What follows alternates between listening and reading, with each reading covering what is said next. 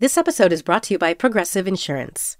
Whether you love true crime or comedy, celebrity interviews or news, you call the shots on what's in your podcast queue. And guess what? Now you can call them on your auto insurance too with the Name Your Price tool from Progressive. It works just the way it sounds. You tell Progressive how much you want to pay for car insurance, and they'll show you coverage options that fit your budget. Get your quote today at Progressive.com to join the over 28 million drivers who trust Progressive. Progressive Casualty Insurance Company and Affiliates. Price and coverage match limited by state law. I'm Tanya Mosley. In 1987, my sister Anita vanished without a trace. Decades later, thanks to DNA, we found her. But that's only the beginning of the story. She Has a Name is a new audio documentary that explores the search for redemption, confronting trauma, and healing in the face of unimaginable loss. Subscribe now to Truth Be Told presents She Has a Name, where every revelation brings us closer to the truth.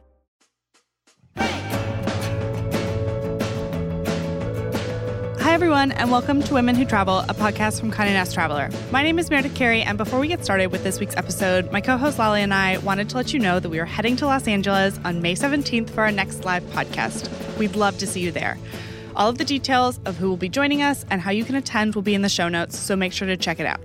Back to this week's episode. In honor of Mother's Day, that's May 12th for those of you who haven't mailed your cards yet, we decided to do something a little different and interview moms, our moms, about their travels. First up is the dear Nikki Arakoglu, who was in town a few weeks ago to chat with Lale about the time she and her then boyfriend rode a motorbike from London to Asia with stops in Europe and the Middle East along the way. I'll let Lale take it away. We left in mid-July 78 and we returned beginning of February 79. So you start off in London, which is where you were living, still live. Yeah. And where did you go from there? You packed up your bags, you got on the bike. Well, we packed up our bags and meant to have a very early start on our departure, but didn't actually leave till 6:30 in the evening because we forgot our passports and various things like that. Very, very organised. We drove down to Dover, went over to Ostend on the night crossing, and then just got on the autobahns and drove as fast as possible to Yugoslavia, which was obviously still communist then under Tito. Went down the coastline to Dubrovnik and Kotor, up over the mountains, and we were very intent on getting to Istanbul because we felt that was where the real travelling would start, which was crazy in retrospect because we didn't spend enough time in places like Yugoslavia, which would have been great. So, yeah, over the mountains, we were sleeping in the tent on the side of the road because we didn't want to spend any money, and finally got to Greece, and we were going to stay in Thessaloniki for a few days, but there'd just been a massive earthquake. So we were advised to leave, which we did. So zooted along the coast and went to an island called Thassos. Spent about a week there, actually, just relaxing because it's quite tiring on a motorbike when you're travelling hundreds of miles a day and then you're sleeping at the side of the road and all the rest of it.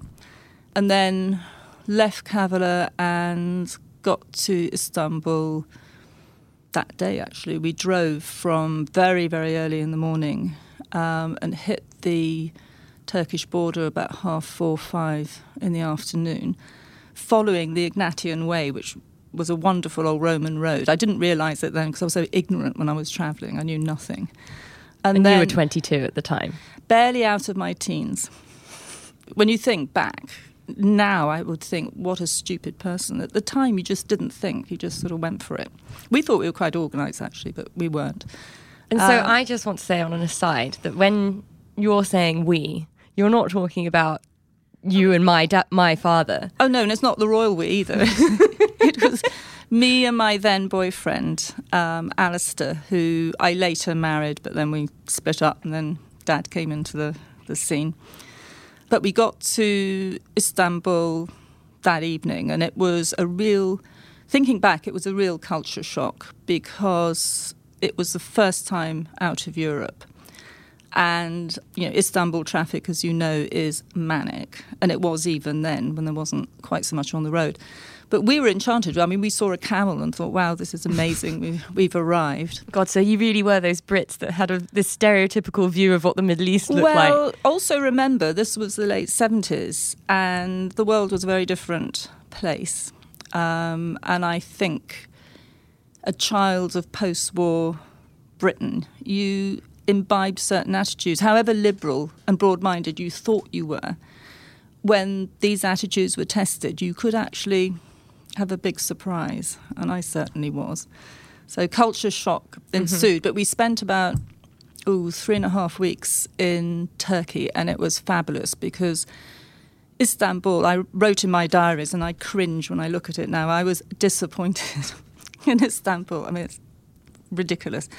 But I think it was because we were tired. I'd been bitten on my face by mosquitoes and had to walk around looking horrendous.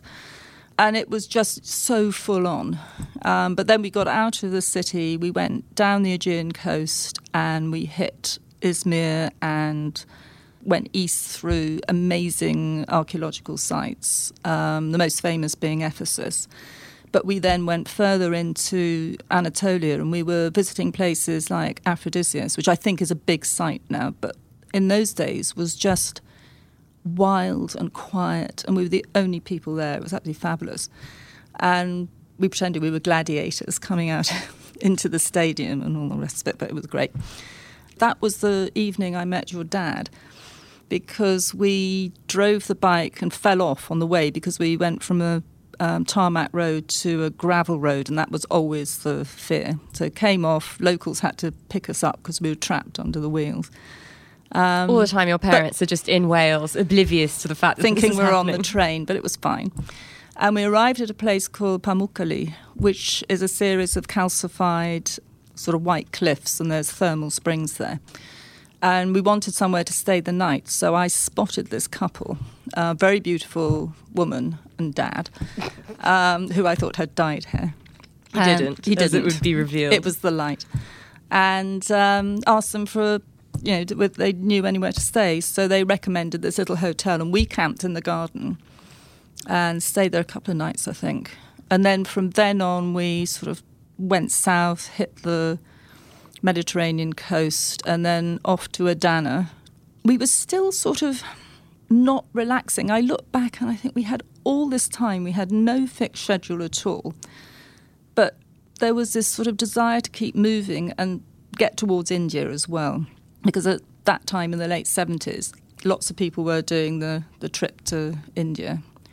Do you think that you didn't appreciate the moments you were in because you were always kind of thinking of the next stop? I think it took a long time to relax. It wasn't really until we got to Afghanistan, I think, that I really started to just think, we've got all day, we can do what we want. There's no pressure to be anywhere. And I think it's part, in the West, you sort of, from a child, you have to go to school, you have a timetable, you go to work, you have to be there by a certain time. It's just sort of embedded in your consciousness. It really did take some time to let that go. And so then you spent, was it 2.5 weeks in Afghanistan? We got through to Afghanistan, which I just loved. I mean, it was wonderful. Partly because of the scenery, which was semi-desert mountains. Mainly because of the people who were just very, very hospitable. I don't want to use the word proud because it sounds sort of patronising. But it's that sort of thing where you go to a country and you go, oh, the locals were so lovely. Exactly. But they had a dignity. They were it was the poorest country I'd ever been to and probably ever have been to. We did Herat, Kandahar, and then pitched up in Kabul. Stayed in an amazing hotel. We were in a sort of shack in the garden, but it used to be the old British consul, I think. So it had high stone walls, beautiful green garden. The bathroom inside was just this amazing marble sort of structure. It was fabulous. Kabul was tense, and there was a curfew at night. We had to be back by 10, and the searchlights would then start because it was just before the Russians invaded. And one of the first questions I was asked often was, "Are you Russian?" And it was So good. interesting. It was good to be a Brit, Which isn't always the case. Plus, they'd beaten us in a very famous battle in the 19th century, so they felt good about that. So we stayed in Kabul. Alistair was really ill at one point in bed. And that's one of the things about travelling on that route, particularly the way we travelled. And because we were eating on the side of the road in cafes and what have you, you just had constant stomach problems. And it was one of the main topics of conversation when you met other people travelling. I think that still happens. When I was in Colombia, by the end of the week, everyone was just sort of comparing their toilet needs. Exactly. But we were in Kabul, and the word went out that all the embassies were saying that their foreign nationals should leave the country because they obviously knew that the political situation was very tense. So we decided instead to buy bus tickets up to Bamiyan and Bandar-e-Mir, which I am so glad we did. We left the motorbike in Kabul because we didn't want to risk damaging it, and took this bus, which took most of the day through the mountains. The roads were just tracks and riverbeds, really. And we were in the middle of nowhere, the odd little village, where you wondered how on earth they could make a living up there. And we arrived in Bamiyan, and there was a selection of hotels. They were called the Park Hotel, the Mercedes Hotel, but they were all mud huts with no bathrooms or anything. By this stage, Alistair was feeling really awful. But the main attraction of going to Bamiyan were the two Buddhas carved into the cliffs, which now sadly have been blown up by the Taliban. Anyway, we did walk there and we did climb to the top. And there was a picture of you sitting on the top? I did sit on the top. Of course, I didn't care about the damage I was doing to the Buddha at the time. But yeah, it was just fabulous. And then the next day we went on to Bandar-e-Mir. And it's funny memory because even my diaries are a little bit hazy. There were these amazing lakes, which was the reason to go to Bandar-e-Mir. But in my diaries, I refer to it as Bamiyan. I don't know, and I can't actually remember. So sometimes I think back to this trip, and I'm not sure what's truth and what's sort of hazy. Well, and also when you're writing, not a lie, but it just sort of gets when you're lost. writing a diary, even if you don't have the intention for anyone to read it, sometimes you can sort of construct it in a way that. Exactly. Well, I certainly didn't intend anyone to read my diaries, because when I look back at what I wrote about people, it was appalling. But I think it was a sort of outlet of frustration. Well, yeah, and also it was you and Alistair stuck with each other every day. Well, that's the other thing, because on a motorbike, you are literally attached to each other physically all the time. And then you arrive somewhere, you're exhausted, you're filthy, we're always hungry, and you're still together, and there's nowhere you can go to escape. And then you sleep in a tiny tent. Did you come up with any tricks to sort of find moments when you can just have some peace by yourself, or rouse, really, and one of us would stamp off in a rage for a while and then come back together? When you and Alistair said you were going on this trip, how did people respond, and did you have a different response than he did? It divided into two camps, really. There was one camp that said, oh gosh, that sounds amazing, which was the minority. And then the other camp, which was, you're running away, you'll never get a job when you come back, all that sort of stuff, which obviously we ignored.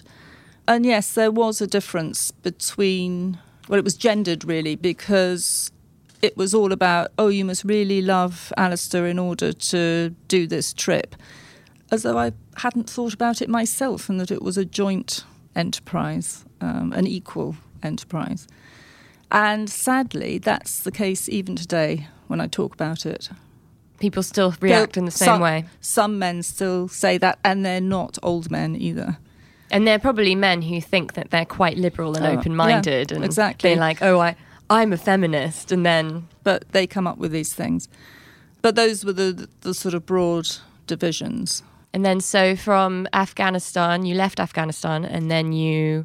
Yeah, we left Afghanistan and whizzed through Pakistan in about 2 days. We did spend one night there camping outside the police station after they'd stopped us for our documents. We thought we would ask them if it's a safe place. Oh, we stayed in Rawalpindi when we went over the border, and that was you know, again, looking back, it makes my hair stand on end because we wanted to camp. When India and Pakistan were one, Pakistan would have had things called tourist bungalows where government officials, etc., would, on dak bungalows, go and stay when they were touring the country. So we found one, but it was abandoned. It had been burnt down after Bhutto had been hung, I think, by anti-Bhutto people. But we pitched our tent, and then as it got dark, all these huge cars arrived. And this was a place where people walked around with sort of bandoliers of bullets and rifles on their shoulders. And these massive cars turned up, and we were in the middle of this alcohol trade going on and drugs. I mean, I don't know what was going on, but there were about 5 guys all armed to the teeth. And the whole thing was run by this sort of 14, 15-year-old boy with a pistol. And, you know, he was talking about trading diamonds and sapphires and this, and who knows how much was bullshit and how much was real. But they were certainly trading in alcohol because they insisted we share a bottle with them. At which point you're like, okay. Yeah, exactly. And you don't want to offend anyone.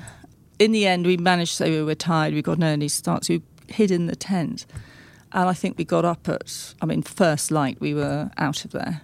And thinking back, you know, you think what could have happened.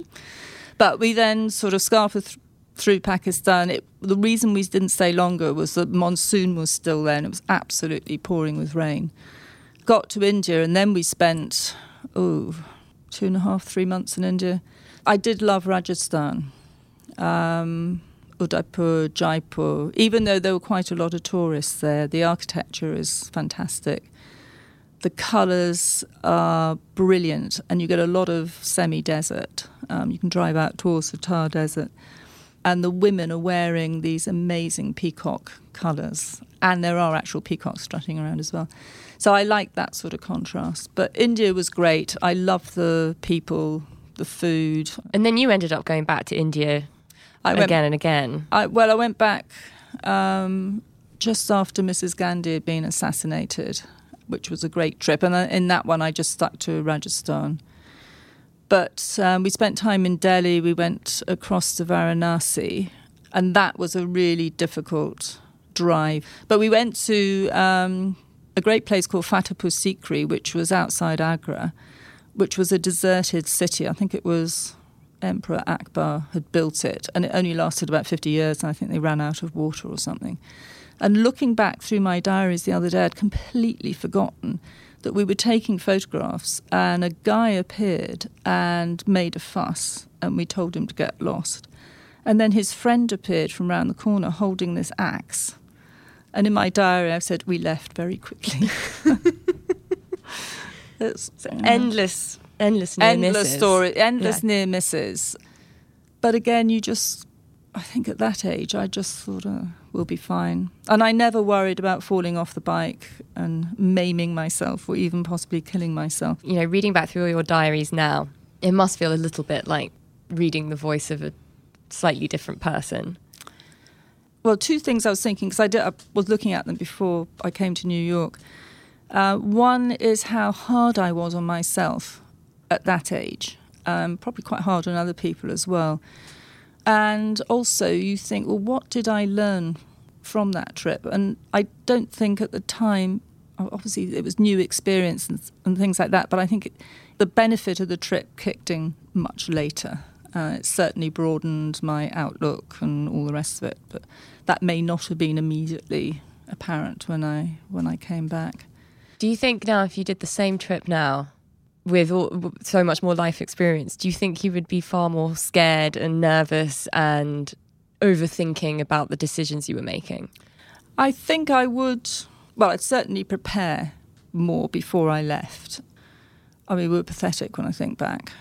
But I think once you start doing it, everything, you just do it and get on with it. And what happens, happens, and you deal with it as it arises. Because if you overplan, you'll never do anything. Or you'll stay in one place because you feel you know what that place is. And I think the beauty of the sort of travelling I like to do is that you do, in a way, take a deep breath and you just go and you see what happens. And most of the time, things are fine. most of the time people are good, I think. Obviously, you have to be wary. And I think one mistake that you can make quite easily is because you're away, you drop your usual safeguards that you use at home and trust people too much or whatever it is. But yes, I would do it again, definitely. The Run Through with Vogue is where you'll meet all the most exciting people in fashion and culture. I am Fran Lebowitz, who should be the mayor of New York. We all support that. Yeah, we support that. Very nice. Nikki. Yes. It's been really great being in this beautiful pink room. All right, Usher, can you hear us? I can hear you. All right. Can you hear me? We can. We can. All right, here we are. On the podcast, you'll learn how Vogue really works. Sometimes we'll come in for a second or even third run through until we are AWOC. Can you tell us what AWOC means? It means AWOK, Anna Wintour OK. I'm Cho Minardi. And I'm Chloe Mel. And we're the hosts of The Run Through with Vogue, where fashion and culture collide. Join us. It's AWOC. Listen and subscribe wherever you get your podcasts. Have you ever owned something that inspired you to level up? For me, it's my hiking boots, which have gotten me over some pretty tough terrain. And I'm not talking about my morning commute on the New York City subway. They've pushed me to go to far-off places like trekking in the remote mountains in Patagonia, wildlife spotting amid the thick rainforests of the Amazon, and climbing through canyons in the Utah desert. When we own exceptional things, they inspire us to do exceptional things. The all-new Lexus GX has an exceptional capability that will have you seeing possibilities you never knew existed. There's an available panorama glass roof, 33-inch all-terrain tires, and multi-terrain select driving modes. Its advanced technology and luxurious interior means that wherever you go, you'll never go without. Live up to the all-new Lexus GX. Luxury beyond limits. Experience amazing at your Lexus dealer. Apple Card is the perfect cashback rewards credit card. You earn up to 3% daily cash on every purchase, every day. That's 3% on your favorite products at Apple, 2% on all other Apple Card with Apple Pay purchases, and 1% on anything you buy with your titanium Apple Card or virtual card number. Visit apple.co/card calculator to see how much you can earn.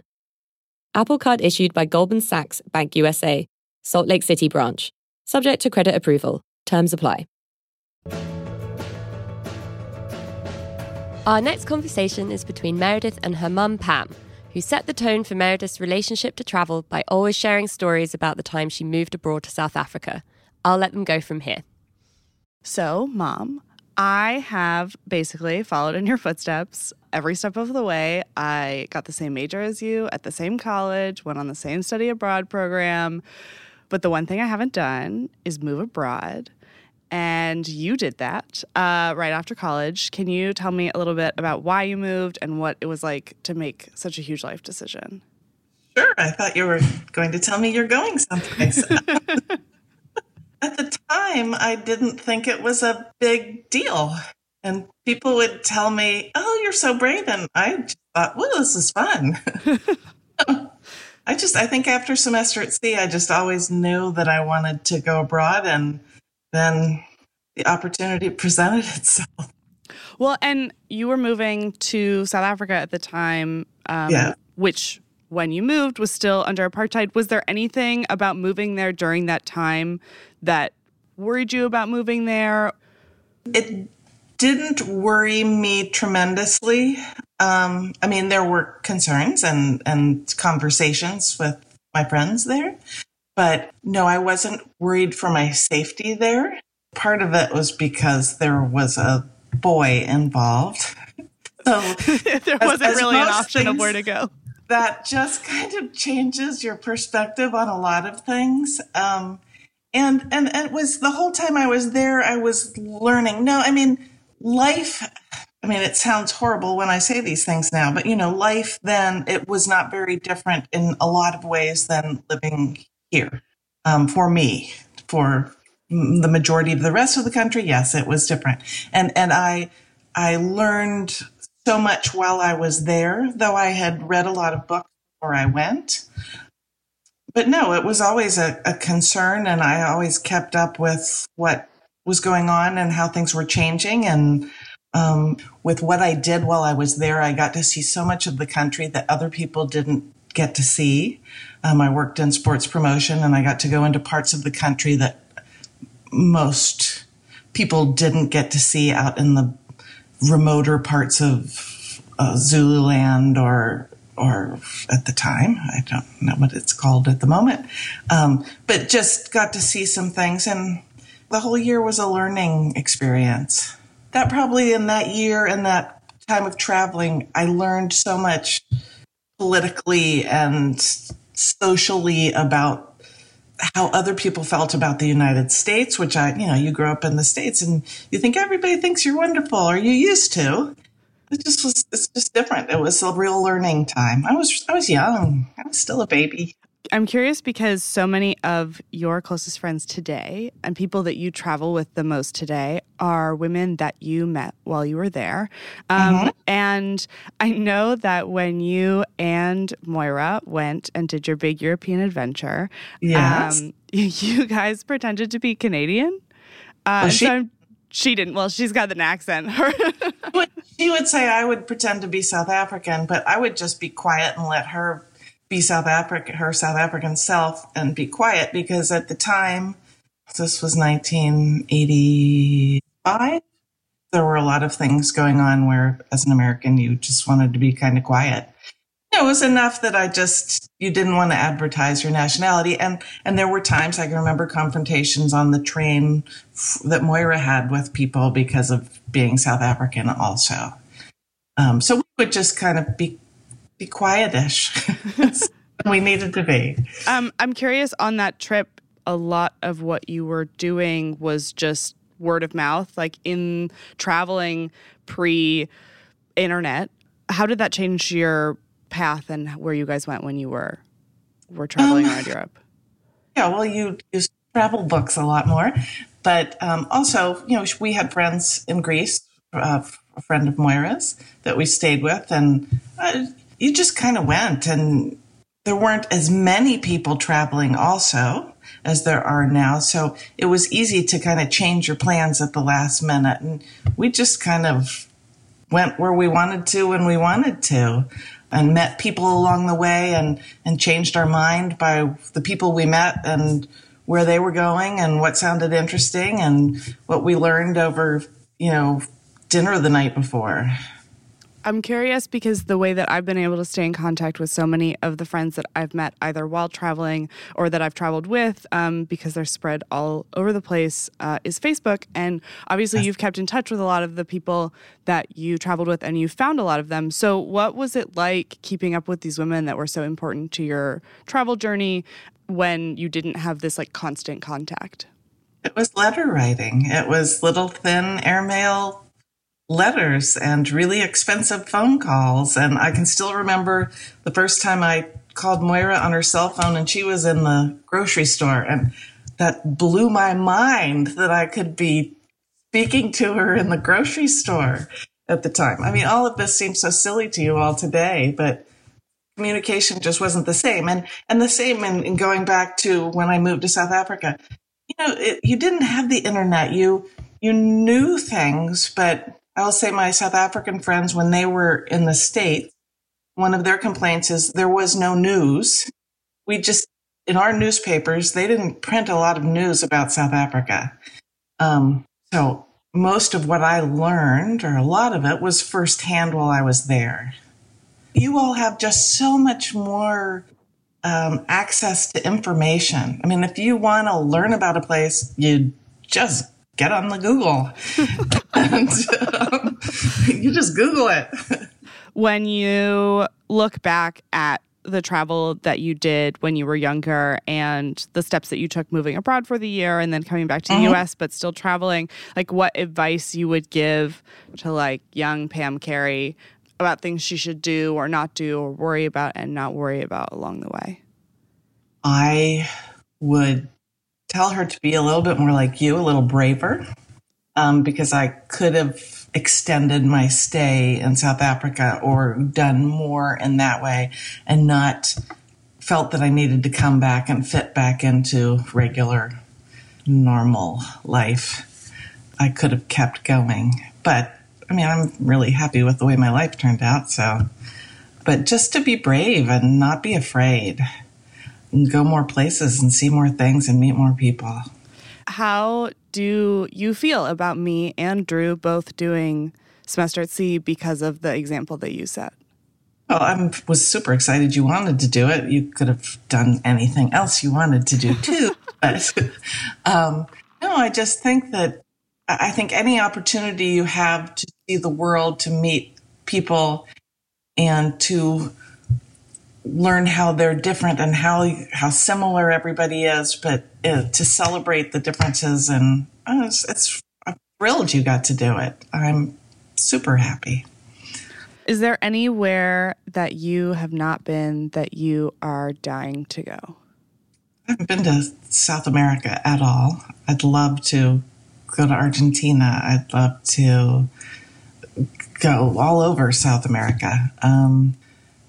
I've been to the north of Africa, the south of Africa, but not the middle of Africa. There are lots of places. I haven't been to Australia. I'd like to go places and spend more time and see them in a more relaxed fashion. Do you feel like you could ever convince Dad to move somewhere? Temporarily, yes.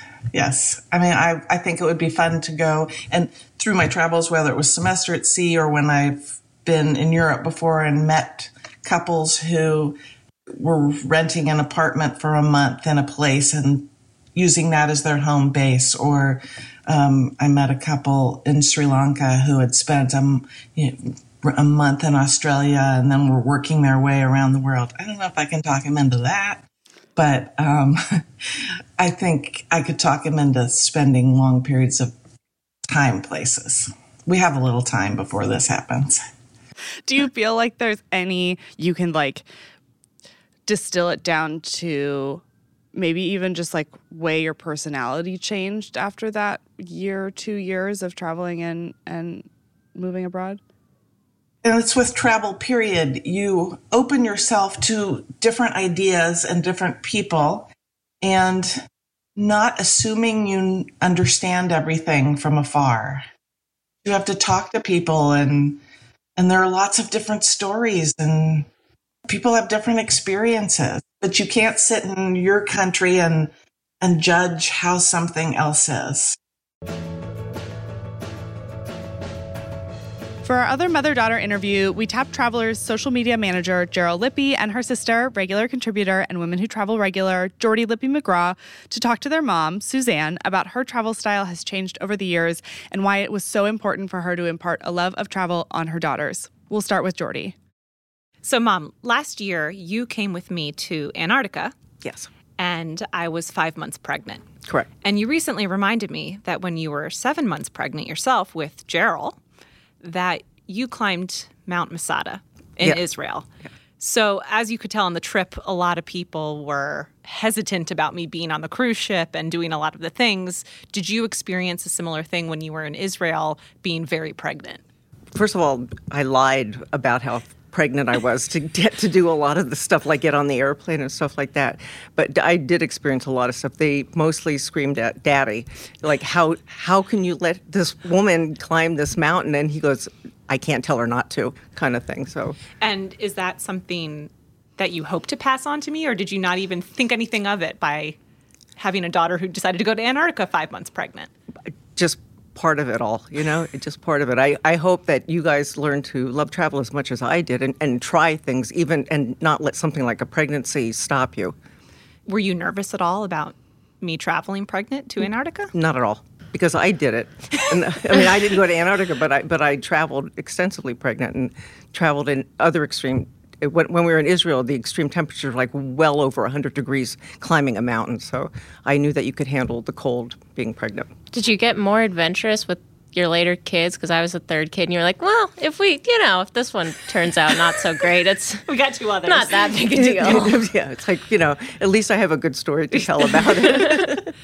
I've always been adventurous. I think part of it was being brought up in a military family where we moved every 2 years, and I lived in Europe. I lived all different places, and so kind of traveling was always just I was brought up traveling. It was like second nature. You didn't even think about it. But there's a difference when you're traveling because, you're forced to by a family, and then going out and seeking your own adventures. Did that spark something in you when you were younger? And did you go on other adventures by yourself, not with your family as a child? My first trip alone was when I was 15, and I went to Europe using the book called Europe on $5 a Day. Mm-hmm. I did meet up with my cousin and brother there, but I did travel at age 15 by myself to Europe. And your parents were cool with that? They certainly were. Again, what number kid were you? You kind of give up after a while. Yeah, you're in the middle. I was the middle of 9 kids, so it's like you lose 1 or 2. You kind of forget that. Right.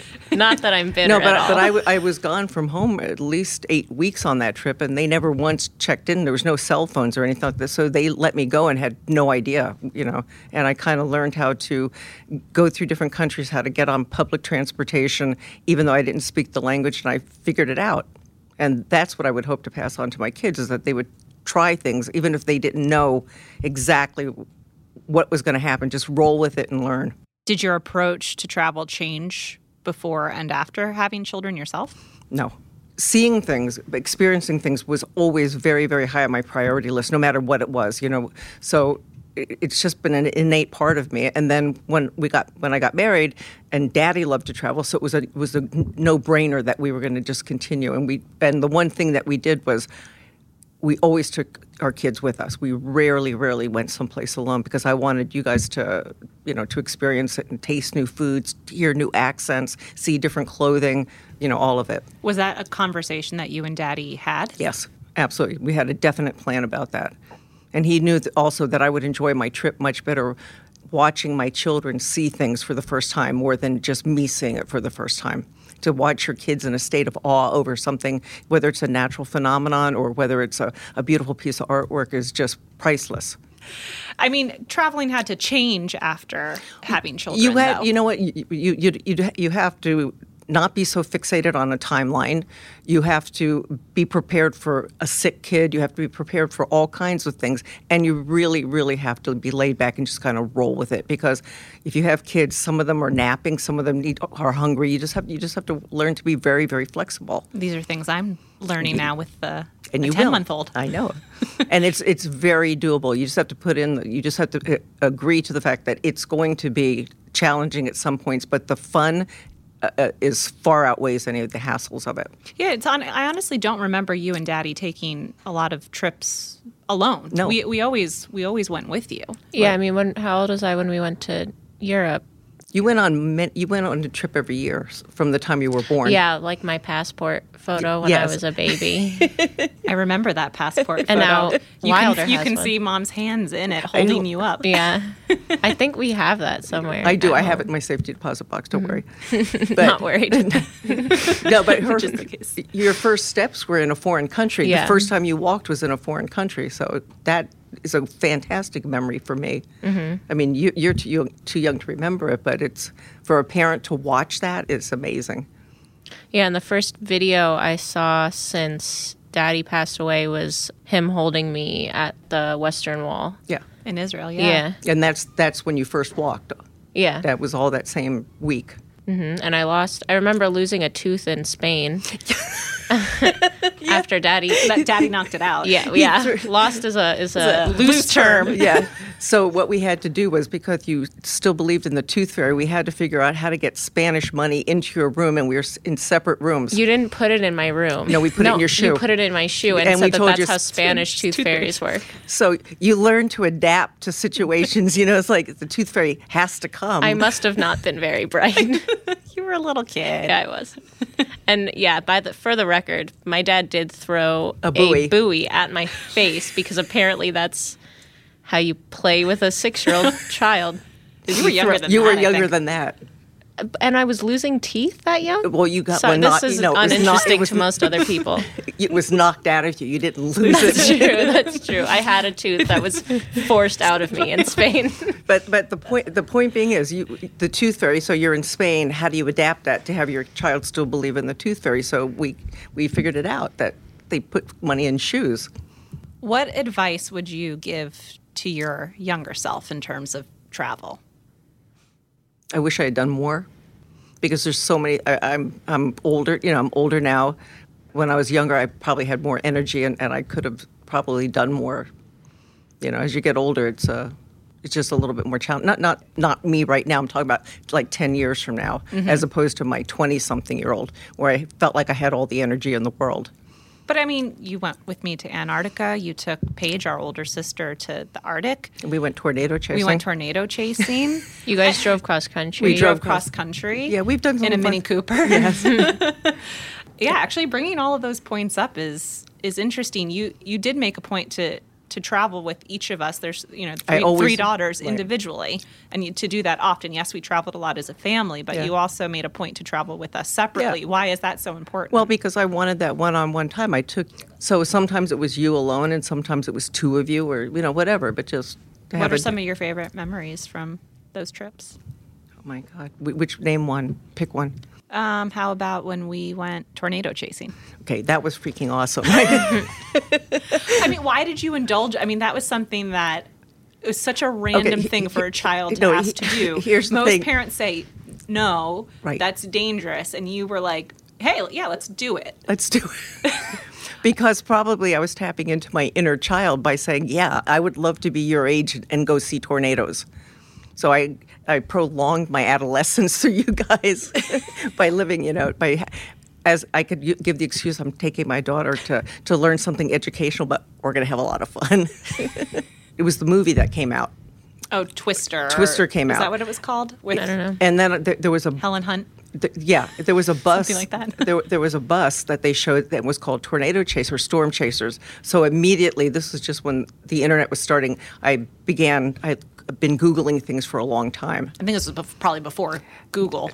It was before Google. I was in high school, so this so it was had to before be in the early 2000s. But I used the computer to track down things, just like the trip to the Arctic with Paige. There was no websites. There was nothing to go to. I just made phone calls to people to ask if they would do it. Yeah, I think you found a group and it was called like Storm Chasers 2000, just to put the year mark on it. And they were just a couple of like private storm chasers that had people come along, and there was maybe 3 other people in the van with us. And there was one lady there that was trying to cure her fear of lightning. Yes. And then there was 2 British guys. When you do a trip like that, you meet random people that you would never, ever run into. And it really was an adventure because you were chasing storms. So it's not the only itinerary we had was flying into the Denver airport and out of it. Right. Other than that, we just followed the storm cells on their technology in the van, and we ended up in Nebraska some days. We ended up in South Dakota. Yeah, I know. We were kind of all over the place and sleeping in the most random places and eating in weird places. And I mean, it's actually thinking about it, it's kind of crazy that we did that. Was that with the testicle festival? Yes. Yes. That was the test. Yes. I wasn't going to bring that up, but thanks for remembering that. Censor that. So we were in a restaurant, and this family was across from us, and the father was wearing a T-shirt that said "Testicle Festival," and I turned to Jordy. I said, I have to go ask him what that is. So my philosophy was, why read about it if you have the means and the money to be able to do it, even if you do it on a budget. Like I just got back from Iceland. My room was $35 a night. I brought my own food, and the airfare was $320. So it's like, to me, that's a no-brainer. And you stayed in a sort of like hostel-like setting, so you were sharing a room with 6 people, which is something that I did when I was graduating from college and traveling through Europe. But you decided to do it now, and it was great, and I got along with them all well. I mean, we hung out and we talked, and I don't think they minded that I was old enough to be their mom. How do you think your traveling has changed since we've kind of grown up and the three of us take our own trips a lot. Daddy's not around anymore. Well, there's not a lot of, we really don't have big family trips anymore, and you're going on a lot more adventures solo. Yeah. So how has the travel experience changed for you? That was the biggest adjustment, just starting to travel completely by myself. Mm-hmm. And I decided that I wasn't going to let being alone stop me from going to do the things that I want to do. And I haven't regretted any of the trips. And for the trip that you have coming up for Mother's Day, the inspiration was what, Willie Nelson concert? Yes. Kind of embarrassed to say that, but yes. Why embarrassed? No, I love Willie Nelson, and he's just turned 86. And he was on one of my bucket lists of being able to hear him sing live. And I booked a trip to Reno, and I'm going by myself. What travel dreams do you have for all of us going forward, your 3 daughters? I hope that you won't learn all of your information from like history books. I want you to be able to say, I was there, I walked to that place, I touched that place, I ate the food there. I want you to like absorb the world and try to experience it as much as you possibly can. Again, within reason, not dangerous places, you know. I don't want you to go camping in the wilderness with just a knife, you know. As long as it's like I guess now is not the time to tell you that I signed up for Naked and Afraid. There you go. Are there places that are still on your bucket list? Absolutely. Pretty much everywhere. I have that big map in my kitchen. As soon as the whole thing's filled with pins. The whole thing. The whole thing. That's my goal. We hope you enjoyed this episode. For more information on this podcast, our live tapings, meetups, trips to Colombia, and more, just head to womenwhotravel.com. You can find me at Oh Hey There Mayor on Instagram and Twitter, and you can find Lale at Lale Hannah on Instagram. Talk to you next week.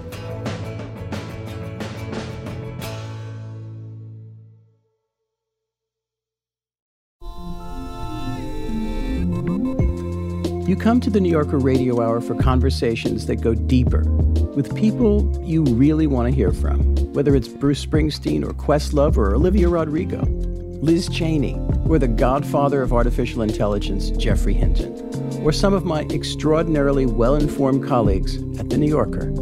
So join us every week on the New Yorker Radio Hour, wherever you listen to podcasts. I'm Tanya Mosley. In 1987, my sister Anita vanished without a trace. Decades later, thanks to DNA, we found her. But that's only the beginning of the story. She Has a Name is a new audio documentary that explores the search for redemption, confronting trauma, and healing in the face of unimaginable loss. Subscribe now to Truth Be Told presents She Has a Name, where every revelation brings us closer to the truth.